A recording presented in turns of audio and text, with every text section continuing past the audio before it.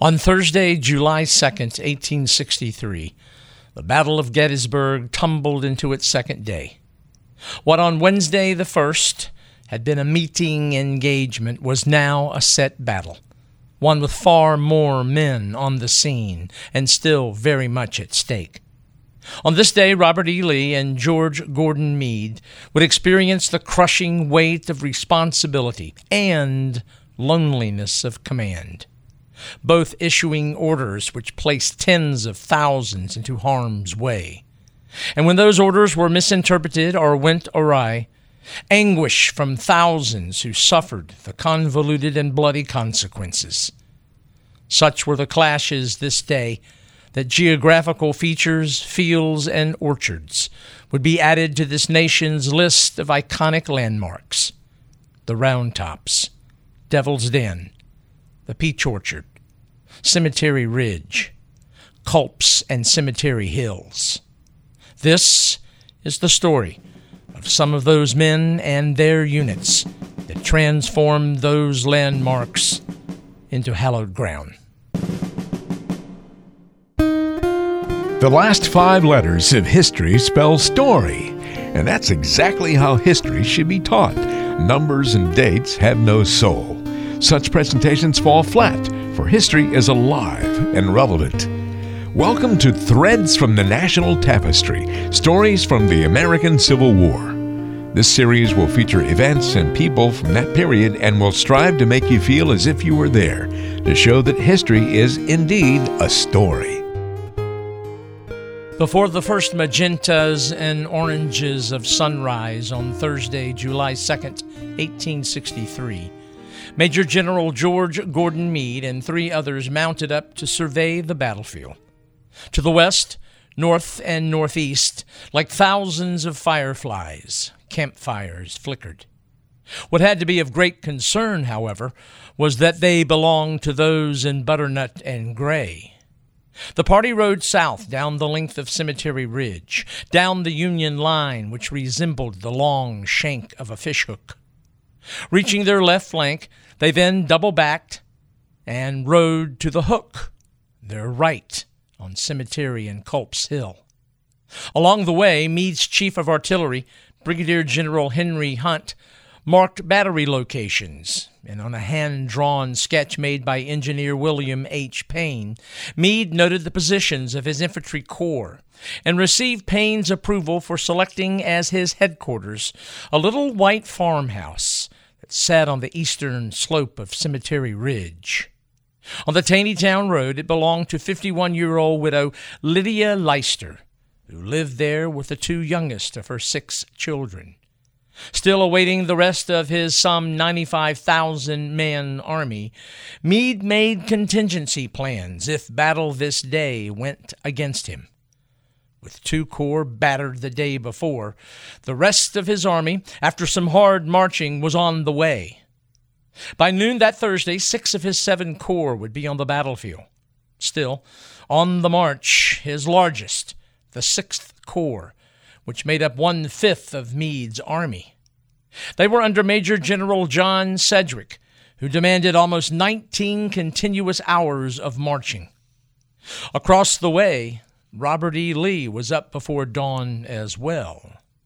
While Meade rode about his lines, the commander of the some 75,000-man Army of Northern Virginia investigated ways to get at his enemy, and in doing so, well, he did so though he was not feeling well. Diarrhea and evidence of a far more serious problem, one that back in March laid him low for about 2 weeks. Then he wrote that he experienced a good deal of pain in his chest, back, and arms.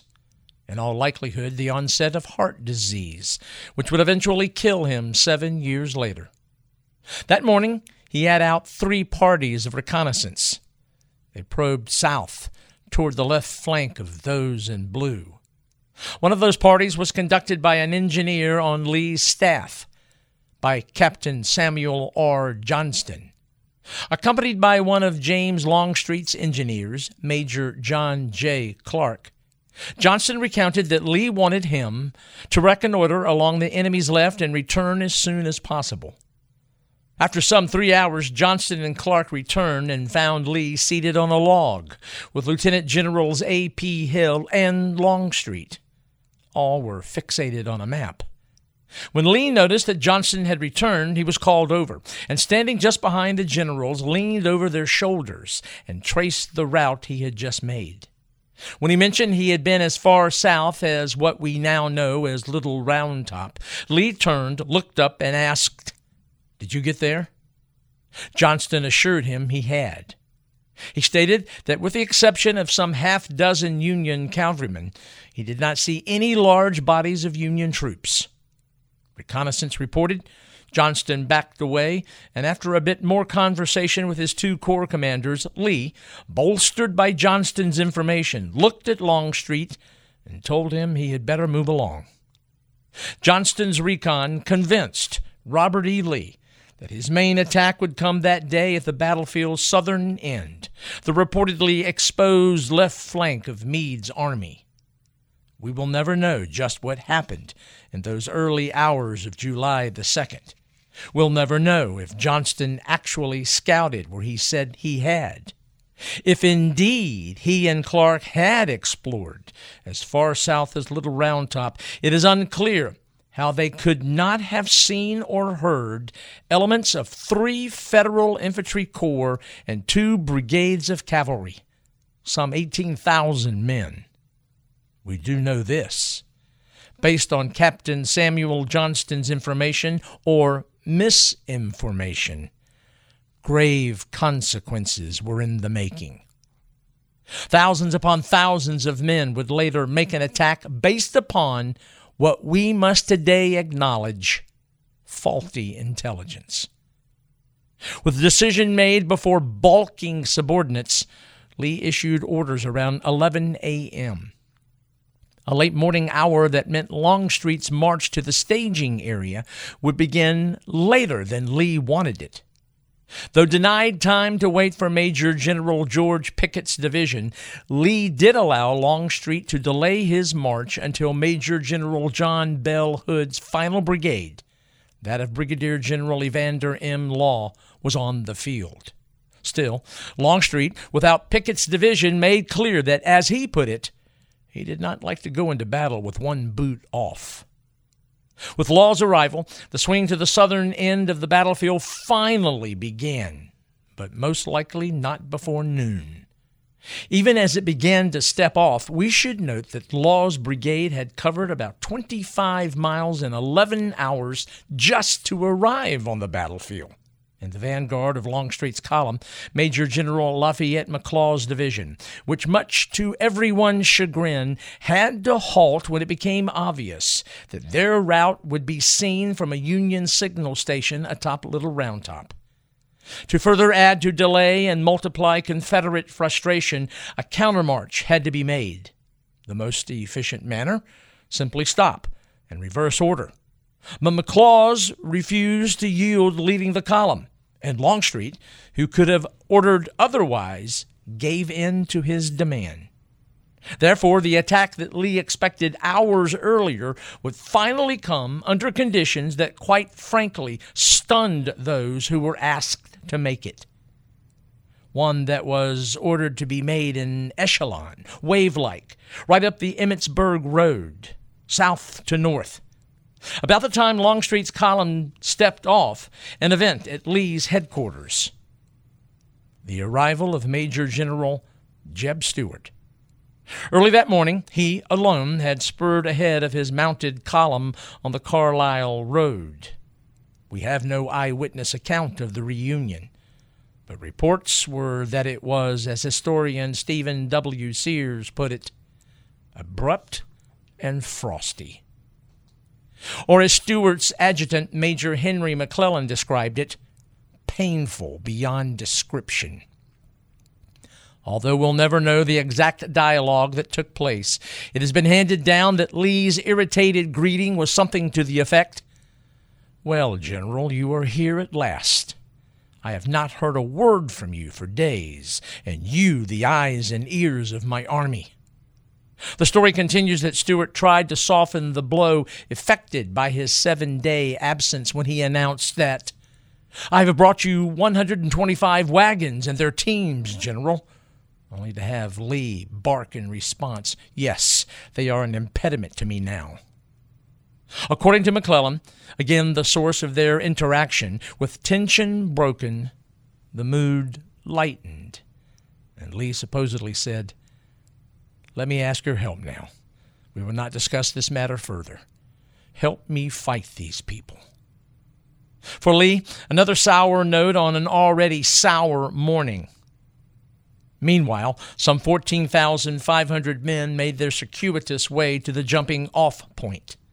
When Claus finally arrived at his objective and personally reconnoitered the ground in front of him, there was disbelief. Instead of empty fields and open invitation to roll north up the Emmitsburg Road, the peach orchard in front of him swarmed with Federals. A word about Lafayette McLaws. Born in Augusta, Georgia, McLaws graduated from West Point at 21 years of age. And in his class of 1842, James Longstreet and Richard H. Anderson, whose division was formed that day to his left and was to cooperate in the attack. Within the same class, 5 Union generals who were at Gettysburg. Passed over for Corps Command when Lee reorganized his army, 42-year-old McLaws found himself sandwiched this morning between Lee and Longstreet's wishes. And now, at his jumping-off point, his troubles multiplied. As he later wrote, "The view presented astonished me, as the enemy was massed in my front and extended to my right and left as far as I could see. Indeed, the enemy stretched from the southern end of Cemetery Ridge to the peach orchard along the Emmitsburg Road and stretched back to an area locals named most appropriately Devil's Den. All landmarks that Captain Johnston's early morning reconnaissance had reported without Union presence. The situation was drastically different from what had been reported, and consequently from what had been planned. When McLaws made Longstreet aware of the presented reality, Longstreet spat abruptly. "There was no one in your front but a regiment of infantry and a battery of artillery." Twice more McLaws protested, but was told to attack at the designated time. Battle is fluid, and given what had been discovered, Longstreet did order one change in his attack. Rather than McLaws' division lead the attack, it would now be John Bell Hood's on McLaws' right. Informed of that change, Hood believed his task most arduous, and reacting to his own personal reconnaissance, asked his Corps commander Longstreet 3 times for permission to swing round the southern edge of the Round Tops to what was truly the exposed Federal left flank and rear. Each impassioned request was denied by a testy Longstreet. Never before had John Bell Hood protested orders from a superior officer. He did this day. Hood wanted to swing to the right of those, the Union 3rd Corps, which formed a militarily troublesome salient. The 3rd Corps, which belonged to Major General Daniel Sickles, and it had arrived on the battlefield throughout the evening of July the 1st. Sickles, a native of New York City, quite the character. His pre-war career was a shady one. As a lawyer and Tammany Hall politician, a career that flipped between legality to impropriety and back with ease. In 1857, he was elected to Congress, where he served 2 stormy terms. And while in Washington City, he survived controversy that would have crushed the livelihood of most men. Most damaging and notorious was the 3-ring circus that surrounded his young and beautiful wife. Though a womanizer himself, when he learned that his wife, Teresa, was having an affair with a United States District Attorney who just happened to be the son of Francis Scott Key, the enraged congressman, on the 27th of February, 1859, in broad daylight, shot and killed Philip Barton Key in Lafayette Square, which was right across the street from the executive mansion itself. The press had a field day, and at Sickles' trial, his team of attorneys, which included Lincoln's current Secretary of War, Edwin Stanton, won acquittal when they, for the first time in American judicial history, played the now familiar card of temporary insanity. Reputation stained, it got worse when Sickles refused to divorce his wife. Though a social outcast, he survived and finished out his second term. When war came, the opportunist threw himself into the Lincoln camp, and though a novice in military matters, he understood what raising New York's Excelsior Brigade would bring: a uniform and commission with stars on shoulders. With the Lincolns in his corner, Sickles now cemented relations with Joseph Hooker and Daniel Butterfield. With them, more fodder for rumors: the barroom and brothel cloud that surrounded Hooker's headquarters. And with that, alienation from more reputable federal officers like John Reynolds, Henry Hunt, and one George Gordon Meade.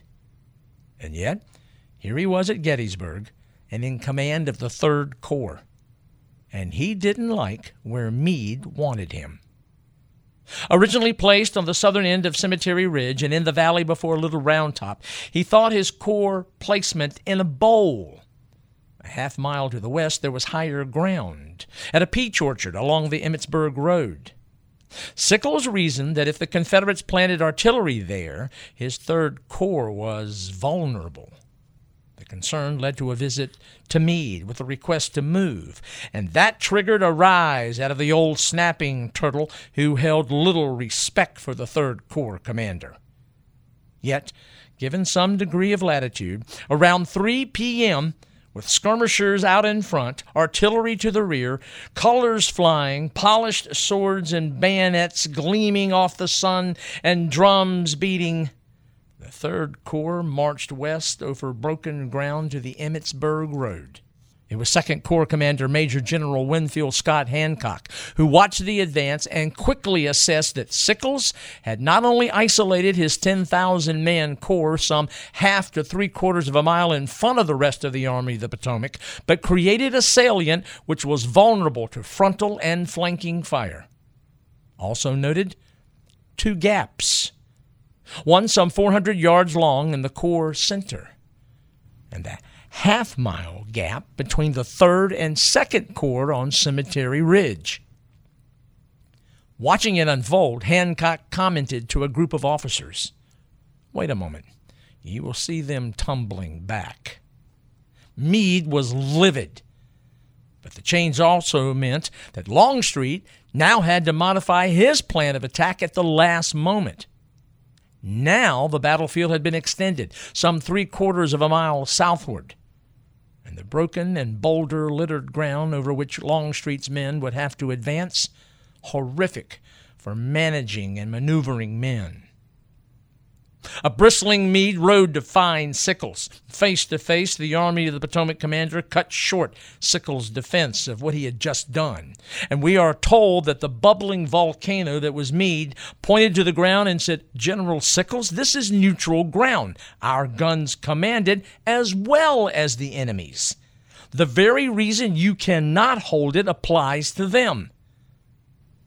Sickles offered to pull his corps back to its original line, but to that Meade warned, "You cannot hold this position, but the enemy will not let you get away without a fight." As if on cue, Confederate artillery opened. Sickles repeated his willingness to retire, but Meade shouted over the man-made thunder, "I wish to God you could, but the enemy won't let you." Without a doubt, the Third Corps wore a bullseye. Its apex at the Peach Orchard was 1,500 yards from the closest infantry support. It had 2 gaps in its line so stretched that it could not be properly manned. Thus far, for officers in both blue and gray, it had been a day fraught with frustration and orders gone awry. For Lee, Longstreet's attack would come far later than he had hoped, and for Meade, it was too late to recall Sickles' corps from its precarious position. A day that began with a botched reconnaissance, then delay, marching and counter-marching, now gave way to men and units thrown into the chaotic universe that is battle. Hood's Confederate division sweeping in and around the Round Tops, Devil's Den, and the wheat field. McLaws' division into the Peach Orchard, then Anderson's division toward the southern end of Cemetery Ridge. And on Meade's right, as Lee originally ordered, a diversionary attack by Ewell's 2nd Confederate Corps was to supposedly begin at Culp's Hill. Its purpose? To pin Federal troops, to keep them from reinforcing the Federal left. At 3:30 p.m., under partly cloudy skies and with temperatures in the low to mid-80s, Longstreet's artillery opened. And with it, as one eyewitness later wrote, a simile of hell broke loose. With the explosive sound of battle to his left, Meade ordered Major General George Sykes to hurry his 5th Corps up from the Baltimore Pike to support Sickles' exposed 3rd Corps. As urgent orders were issued and lathered horses bore them, Hood's Confederates advanced in the direction of Devil's Den and the Round Tops. To the left of Hood's attack, his old unit, the Texas Brigade. To the right, Brigadier General Evander Law's Alabama Brigade, who, as we mentioned earlier, had already marched some 25 miles just to arrive at the battlefield. And right behind, a Georgia Brigade under Brigadier General Henry L. Benning. Broken ground forced units to come apart. And to further cloud the tactical picture, Hood, who was near the front, went down when a Federal shell exploded over his head and a fragment hammered his left arm. Command passed to Law, who, as it turned out, proved indecisive that day. Consequence? The striking power of this veteran division compromised. Meanwhile, reacting to the threat, Meade dispatched his chief engineer, Brigadier General Gouverneur K. Warren, to the top of Little Round Top to assess the situation. Perched some 150 feet above the valley immediately to the east, what he found was most distressing. First, at that moment, the only Federal presence there was a flag signal station. Second, not only had Dan Sickles disobeyed orders about the placement of his 3rd Corps, he discovered that Sickles also disobeyed Meade's specific order to anchor his left on Little Round Top. And thirdly, from his vantage point, Warren could see advancing Confederates less than a mile away. Instantly, he recognized that if Little Round Top was occupied by Confederate troops, the Army's entire line running up Cemetery Ridge to Cemetery Hill to Culp's Hill was in jeopardy. Warren dispatched a rider to inform Meade, then sent Lieutenant Ronald McKenzie to find Sickles and order him to do what he should have done in the first place. Informed, Sickles said he was too hotly engaged to fall back, and then, fortuitously, McKenzie ran into Sykes, who was leading his 5th Corps forward. Known as Tardy George for his less than aggressive style, Sykes on this day was anything but. In only his 5th day of Corps command, he sent a courier to find the commander of his lead division, but instead encountered a brigade led by Colonel Strong Vincent. The brigadier's first name, indicative of this man's character. Only 26, he was a strict disciplinarian, and that at first made him quite a target for criticism. But with time, he won his men's respect. As a young man in Erie, Pennsylvania, he learned his father's trade, iron molder. But that did not stick. And so Vincent left to attend Trinity College in Hartford, Connecticut, and then matriculated to Harvard. After his 1859 graduation, he then read law, but with the outbreak of war, he, without any military training, became the adjutant of a 3-month regiment. His performance merited promotion to lieutenant colonel of the 83rd Pennsylvania. Now, at this moment on the afternoon of the 2nd of July, he immediately understood the gravity of the situation. To the aid that Sykes originally sent in search of his division commander, Brigadier General James Barnes, Vincent asked, "Captain, what are your orders?" Back came, "Where is General Barnes?" The Harvard grad repeated, "What are your orders? Give me your orders." To this, and pointing to the exposed western slope of Little Round Top, the aide shouted, "General Sykes told me to direct General Barnes to send one of his brigades to occupy that hill yonder." To this, Vincent said, "I will take the responsibility of taking my brigade there." And so, a race.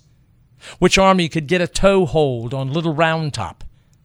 To the rocky crest, whose face had been largely cleared of timber, raced the 16th Michigan, the 44th New York, Vincent's old unit, the 83rd Pennsylvania, and the 20th Maine, a total of some 1,350 men. At around 4:45, the 20th Maine was placed on the far left of the brigade, on the back side of Little Round Top and near the saddle between the two elevations. The southern slope of Little Round Top was tree-covered and would be the focal point of any wide turning attack made by Confederate troops. The man who led the 20th Maine was Colonel Joshua Lawrence Chamberlain, who, thanks to Michael Shera's 1975 Pulitzer Prize-winning The Killer Angels, Ken Burns' PBS series The Civil War, and Ted Turner's 1993 movie Gettysburg, has risen to Mount Rushmore-like status. When Vincent led Chamberlain and the 358 men and officers of the regiment to their position on the left of the brigade, he made it clear that it was the extreme left of the Army of the Potomac's 3-mile-long line, a fact emphatically reinforced when Vincent said to Chamberlain, "This is the left of the Union line. You understand?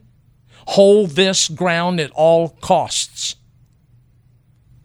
For Chamberlain, a setting and stage for destiny.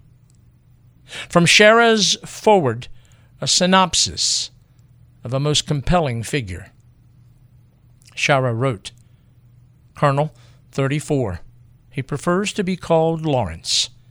A professor of rhetoric at Bowdoin College, sometimes professor of natural and revealed religion, successor to the chair of the famed Professor Stowe, husband to Harriet Beecher. Tall and boyish, a clean and charming person. An excellent student, Phi Beta Kappa. He speaks 7 languages and has a beautiful singing voice, but he has wanted all his life to be a soldier. The college will not free him for the war, but in the summer of 1862 he requests a sabbatical for study in Europe. When it is granted, he proceeds not to France, but to the office of the governor of Maine, where he receives a commission in the 20th Regiment of Infantry Maine Volunteers and marches off to war with a vast faith in the brotherhood of man. Spends the long night at Fredericksburg piling corpses in front of himself to shield him from bullets. Comes to Gettysburg with that hard fragment of the regiment which has survived. 1 week before the battle, he is given command of the regiment. His younger brother, Thomas, becomes his aide. Thomas, too, has yearned to be a soldier. And the wishes of both men are to be granted on the dark rear slope of a small rocky hill called Little Round Top. Indelibly imprinted in Chamberlain's mind, Vincent's "hold this ground at all costs." On a collision course on the far Confederate right, the men of the 15th and 47th Alabama who hoped to roll up the Federal left. Those 2 regiments that day were under Colonel William C. Oates. Unlike scholarly Chamberlain, William Calvin Oates enjoyed neither a comfortable childhood nor an excellent education. Born into a poor farming family in the Black Belt of Alabama in Pike County, he was reputed to be quite an aggressive handful. That was demonstrated when at 17 he fled to Florida after fracturing a man's skull in a brawl. For several years he drifted through Florida, Louisiana, and Texas, Along the way, he sold cigars, was a teacher, painter, carpenter, but eventually, at the urging of his younger brother, John, returned to his native Alabama. Upon his return to his native state, Oates studied law, passed the bar, and then practiced. In the summer of '61, he personally raised a company of men, the Henry Pioneers from Henry County, Alabama, and entered Confederate service as a captain in the 15th Alabama Infantry Regiment. He served in Jackson's Valley Campaign in 1862, and by the time of the Battle of Gettysburg, he was 27 years of age and colonel of the 15th. Again, it is worth noting that the 15th and others in Law's brigade began their day at 3 a.m. To get to the attack staging area, they had covered some 28 miles. Many canteens and bellies were empty. As the 15th and 47th Alabama moved toward the Union position, they were harassed by Federal sharpshooters on their right. Oates ordered the 15th to drive them away, and by doing so, parched, hungry, and exhausted men had to make a brutal climb over thickly wooded Big Round Top. As they crested the elevation, they briefly rested. But even though the top was dense, Oates could see Devil's Den to his front left, the town of Gettysburg in the distance to the north, and fighting across the face of Little Round Top. With that panorama, he thought, within half an hour, I could convert Big Round Top into a Gibraltar that I could hold against 10 times the number of men that I had. His orders, though, were to turn the enemy's flank, and it was some 150 feet below on the back slope of Little Round Top. After a brief rest, Oates ordered his men into columns of 4 and began their way down. Below, Vincent's brigade had its hands full, for hardly had his regiments been placed, Confederates struck him across his front. Not including the 15th and 47th, who were on the extreme Confederate right, 5 more Confederate regiments, though not on a united front, were attacking the 4th, 44th, and 48th Alabama, and the 4th and 5th Texas. The 44th Alabama had veered to the left and struck Devil's Den. The others swept into the valley before the face of cleared Little Round Top. For strong Vincent's Union Brigade, they were aligned as follows from Union right to left: the 16th Michigan, the 44th New York, the 83rd Pennsylvania, and as we established earlier, the 20th Maine. Coming to grips with his unique position, the extreme left of the Army of the Potomac, Chamberlain called for Company B's Captain Walter Morrill. He ordered the 22-year-old and his company down into the expanse, farther to the left to protect the regiment's flank. Morrill executed the order, and down in the leafy green darkness he discovered a stone wall to crouch behind. Meanwhile, although the 15th and 47th Alabama drew near, Chamberlain first saw the 4th Alabama. Headed for the right of his line, Chamberlain knew a portion of his right would be struck by them and could fire up and down his entire line. As the men and units closed, the saddle between the two hills shook with volleys. With the air alive with lead, the 20th Maine's Company K commander, Lieutenant James H. Nichols, reported something strange going on behind the first wave of Confederate attackers. Chamberlain climbed a rock and now saw Oates' men in butternut and gray advancing through the saddle below him and headed for his left rear. And so it would be, a geographical phenomenon. Farmers from Talladega, Alabama, were about to do battle with fishermen from Presque Isle, Maine. The two locations, 650 miles from Gettysburg. And from the site where they were about to shed blood, a near straight line might be drawn between the two. Chamberlain correctly estimated he was outnumbered some 2-1. At that instance, his companies were aligned in essentially a line. However, the usual tactic to deal with a flanking column was to realign the regiment's front. But if Chamberlain did so, he would not only lose the left of the neighboring 83rd Pennsylvania, but create opportunity for Confederates to seize the high ground. On top of this, and a further hindrance to shifting the entire regiment, some of the men on his right were already in a firefight, and it would be quite difficult to move them while engaged. And so Chamberlain reacted. He called company commanders together, gave orders, and like a living organism, the 20th reacted. The left half of the regiment was ordered to its left and rear. The right maintained its connection with the 83rd Pennsylvania, but did sidestep to the left to man the same length of line as the original. Those firing were ordered to continue to fire so as not to reveal the movement. Within a few anxious minutes, and with his new line resembling now a right angle, 5 companies of the 20th Maine now covered a front originally held by 9. Soon thereafter, the 15th Alabama charged. Companies G, C, H, and A rose up and unleashed a mighty volley. Stunned, the 15th took the sheet of lead, rallied, pushed forward, and the lines became entangled. Muskets and pistols were fired at point blank. Bayonets flashed. Muskets became clubs. On the southern slope of Little Round Top, a monstrous noise, an audible, if you will, blur. Later, Chamberlain remembered the edge of conflict swayed to and fro with wild whirlpools and eddies. At times I saw around me more of the enemy than of my own men, gaps opening, swallowing, closing again with sharp, convulsive energy, squads of stalwart men who had cut their way through us, disappearing as if translated, all around a strange, mingled roar. Organized lines evaporated. With a fight all across Chamberlain's front, he noticed his color guard. They were at the regiment's center, and Confederate crossfire had cut down all save 2. Wreathed by smoke and wrapped in the sulphurous smell of black powder, there the survivors stood. The scene seared into Chamberlain's memory. In charges and countercharges, the Alabamians had driven the 20th Maine 5 times, and each time the 20th battled their way back.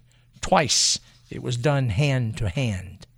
Men of both sides made use of every rock, tree, and boulder. Blood flowed in little rivulets and formed crimson pools. Trees on the slope were cut and gashed to a height of 6 feet. In front of Company F, a tree 3 or 4 inches in diameter was completely gnawed in half by bullet fire. In an hour and a half of firing, the men of the 20th Maine found themselves low on ammunition. 358 had fired almost every round of their allotted 60, over 20,000 rounds, and in return, even more from Confederate rifled muskets.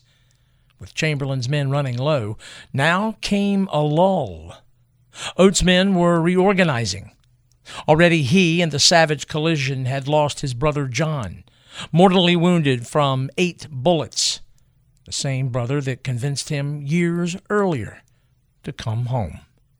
It was personal for Chamberlain, too. In the chaos, he had ordered his brother Tom to plug a gap.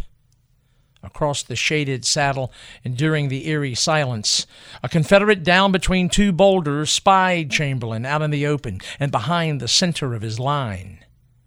The Confederate drew a bead, but for some reason did not fire. He tried again, and once more could not bring himself to pull the trigger. Thus far, 1/2 of the 20th Maine's left wing were down.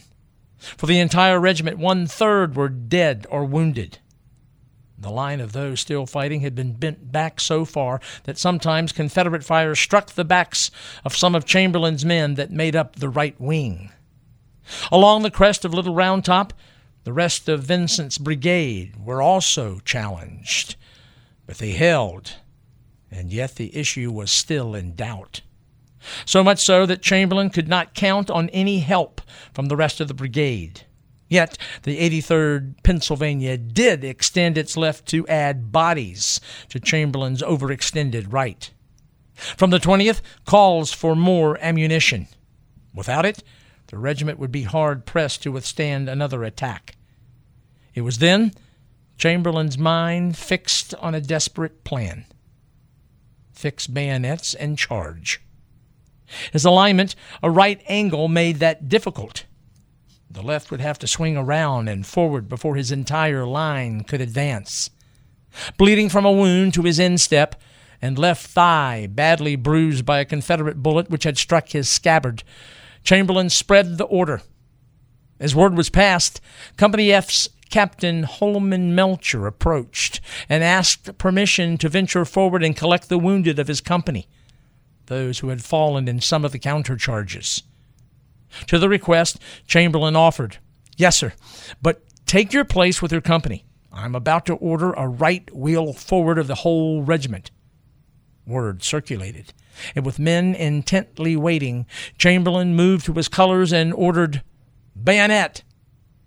While doing so, Melcher, intent on retrieving his wounded, moved forward with sword flashing, and his act was a spark. With Melcher in the lead, the colors rose in front, and like a rushing wave, men on each side of the captain rose. A yell went up, and the left wing, still meeting resistance, swept around and forward, and in doing so, not only drove away its tormentors, but swung right like a huge gate upon a post. There, as shadows lengthened on the back slope of Little Round Top, the 20th Maine's attack rolled downward into Oates' dehydrated and spent men. So much so that, in fact, Oates was in the process of withdrawing his troops. With Confederate momentum at a standstill, the 20th Maine's bayonet charge was so sudden and timely that Oates and his men were not able to fire an organized volley. As Chamberlain ran downhill, he watched a Confederate officer fire a pistol at his head.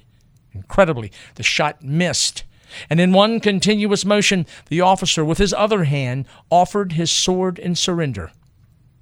The Alabamians, along with some elements of the 4th and 5th Texas, tried to make a stand, but then a horrible surprise. Company B, which Chamberlain had sent out just before the fight began, rose up from behind its stone wall and unleashed a volley into the staggered Confederate right and rear. Taking fire from its left, front, right, and right rear, Oates ordered his men to save themselves. In their flight, the 20th Maine swept up some 400 prisoners. They had killed or wounded 150 more at a cost of some 130 casualties, 40 of those 130 killed or mortally wounded.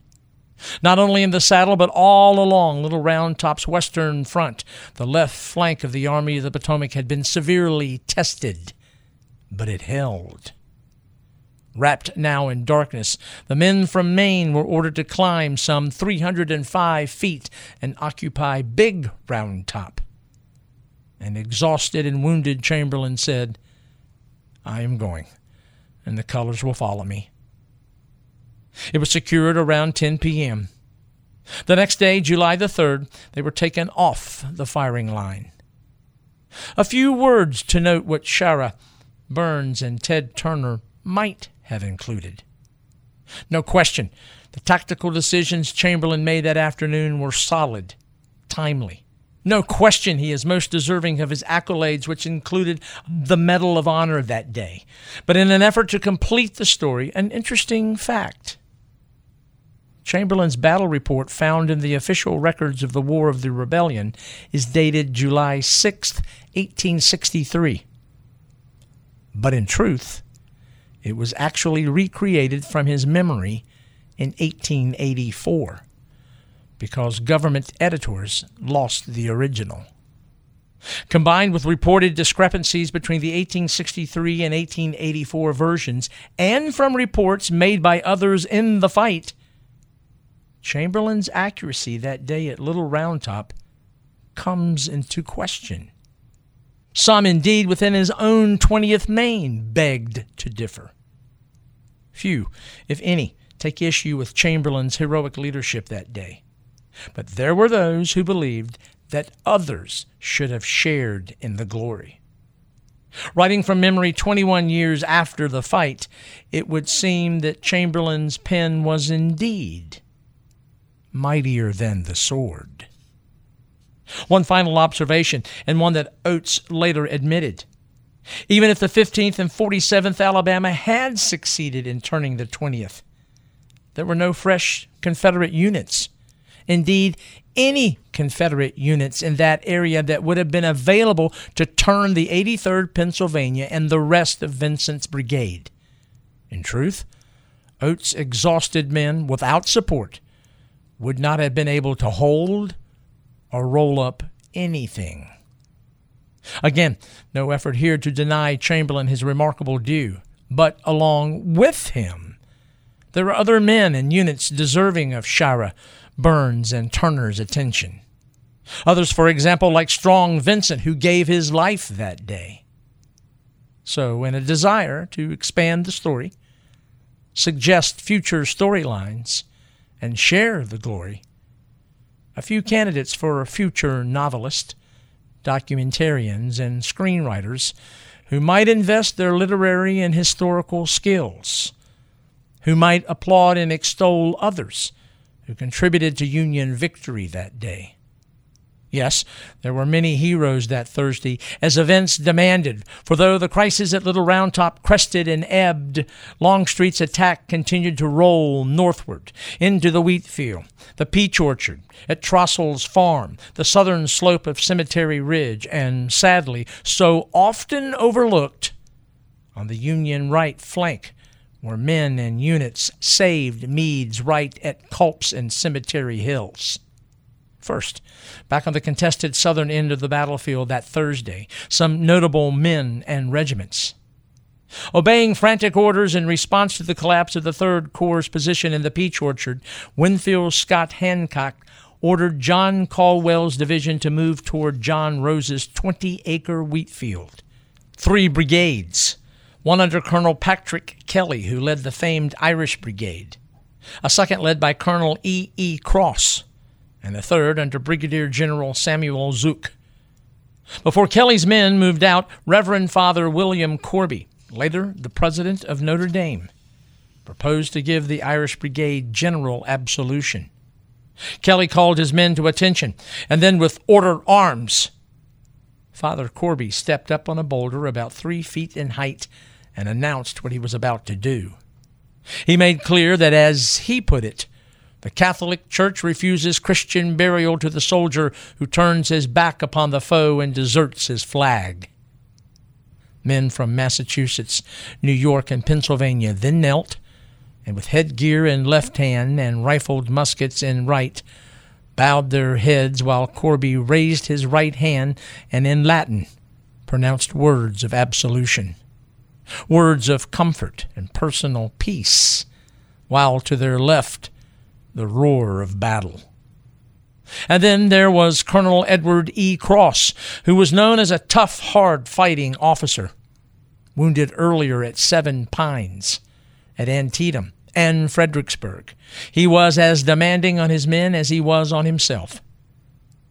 Ordered south to fill the gap Sickles' 3rd Corps had created when it advanced, Hancock himself reined up in front of his 1st Division, 1st Brigade commander, and in the midst of chaos casually remarked, "Colonel Cross, this day will bring you a star," only to have his colonel respond, "No, General, this is my last battle."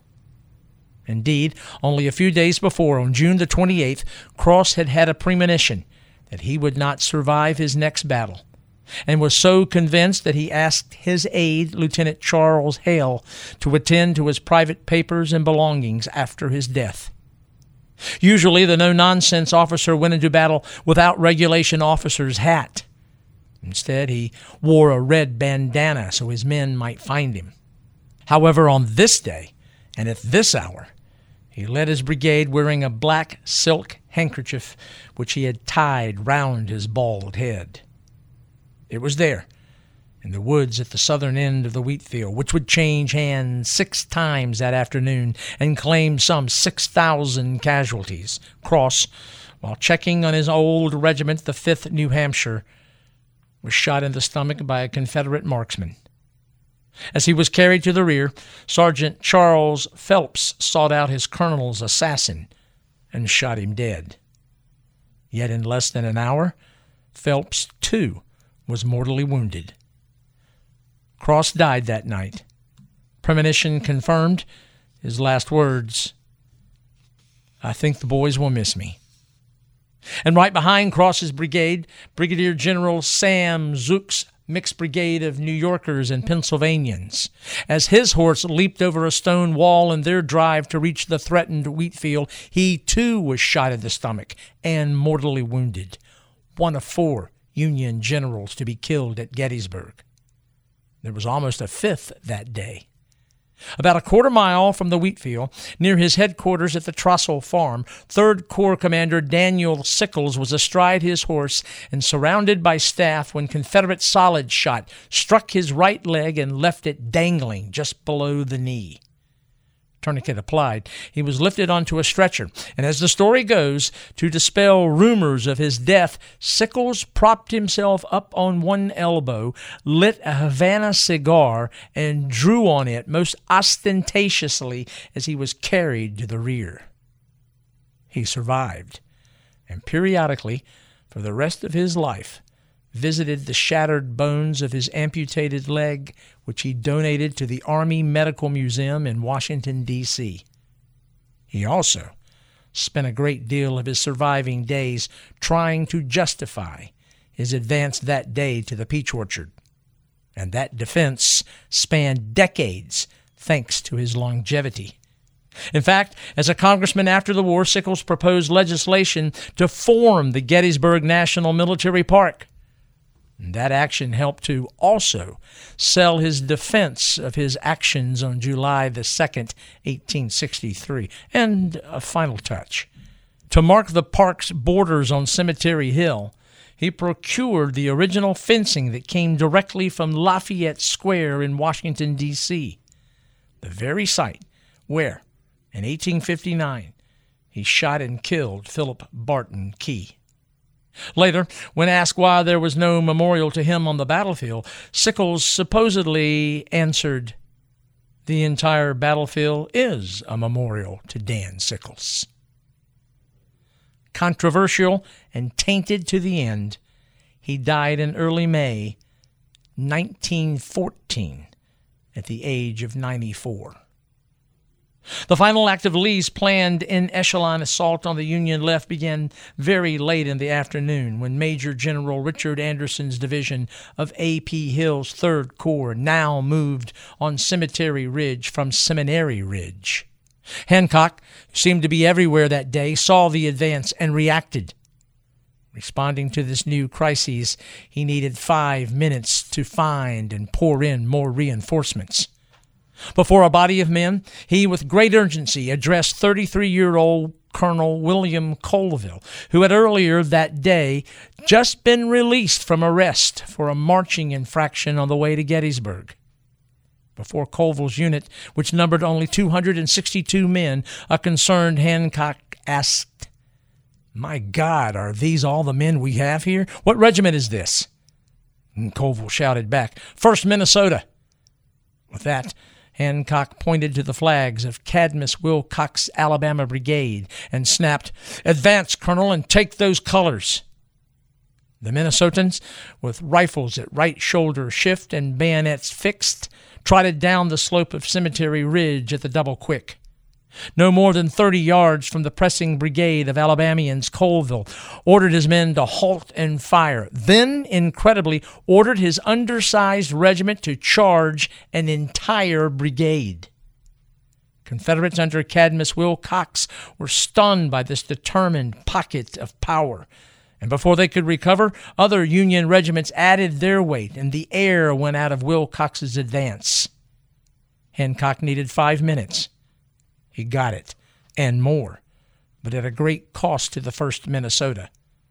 Of the 262 who flung themselves at the Confederate brigade, only 47 were fit for combat.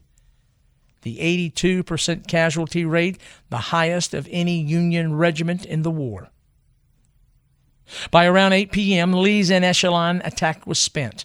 Success had been compromised by open-ended orders and inactivity by leading Confederate officers, like Wilcox's division commander Richard Anderson, 3rd Corps commander A.P. Hill, and even Lee himself.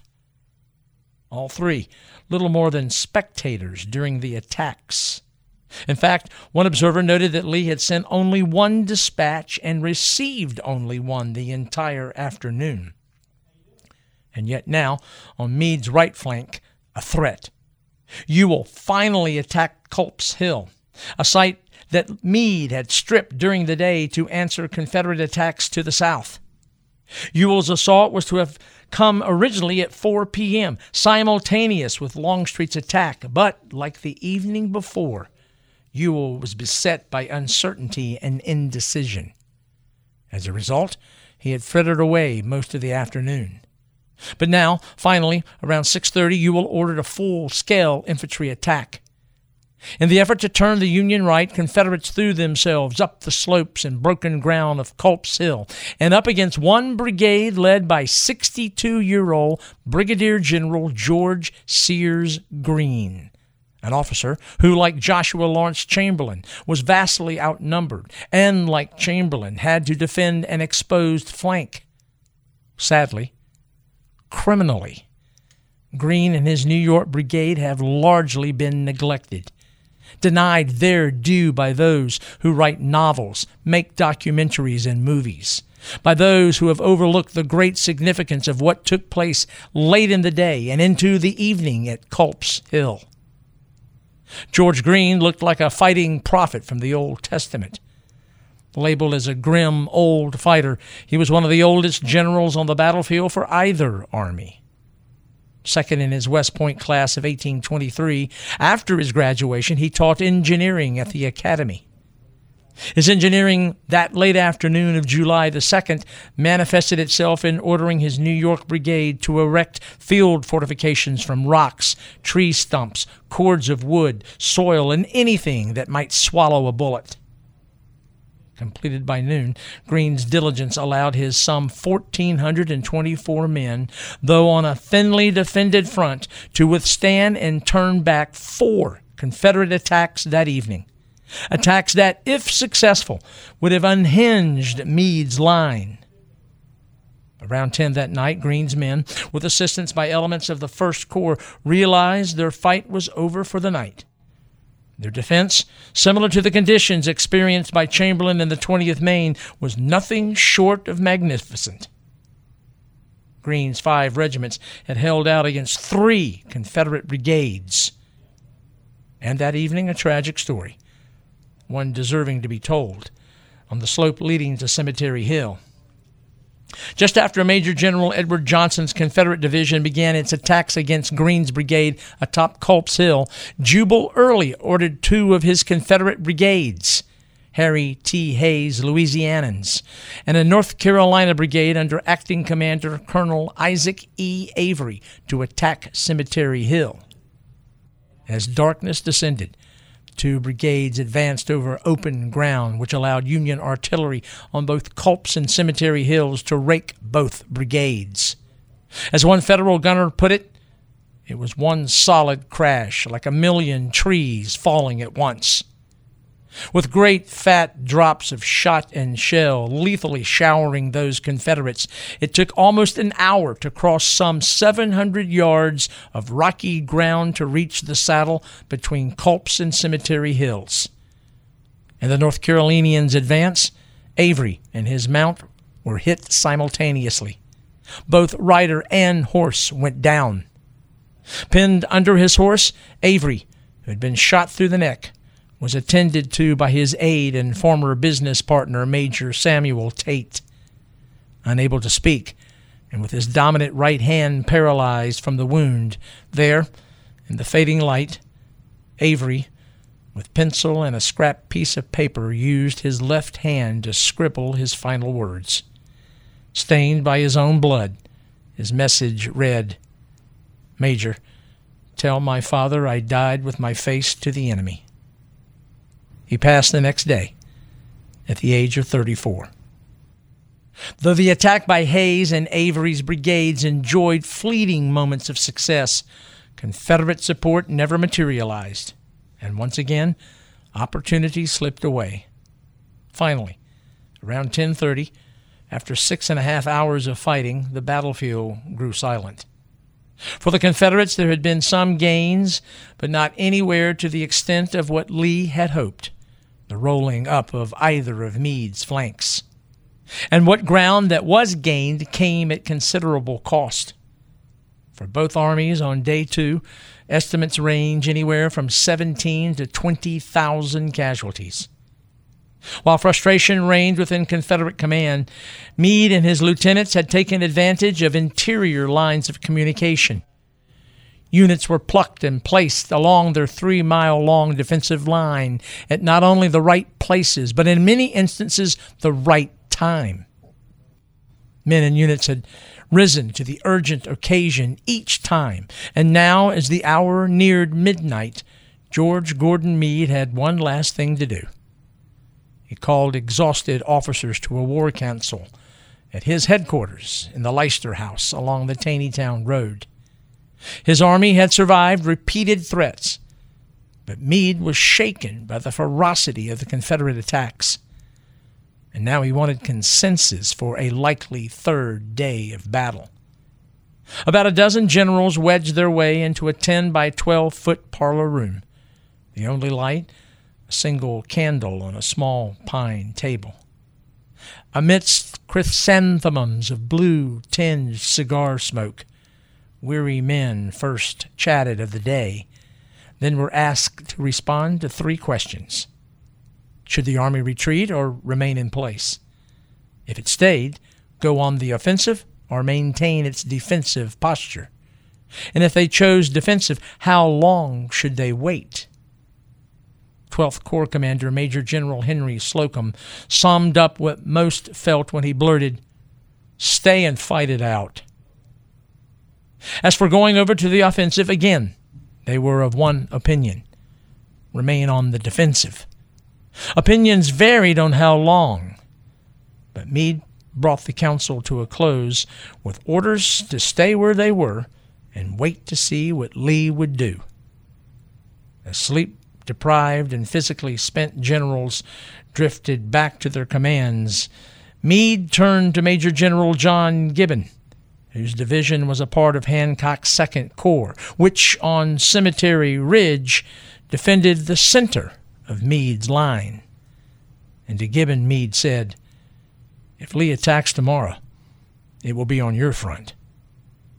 After 2 days of fighting and some 33 to 36,000 casualties, there would indeed be a third day. Robert E. Lee would attack, and it would be aimed at the center of Meade's line, thus setting the stage for what has been hailed the greatest infantry charge in American history.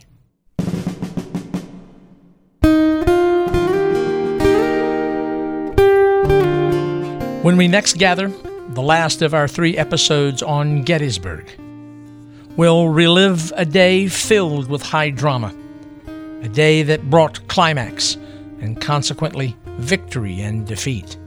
We'll take you to mid-afternoon, Friday, July 3rd, 1863, and put you in the rank and file of those on Seminary and Cemetery Ridges, with men who were about to participate in one of the most significant events in this country's history.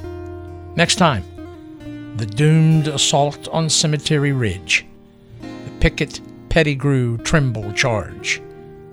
I hope you'll be with us. This is Fred Kiger.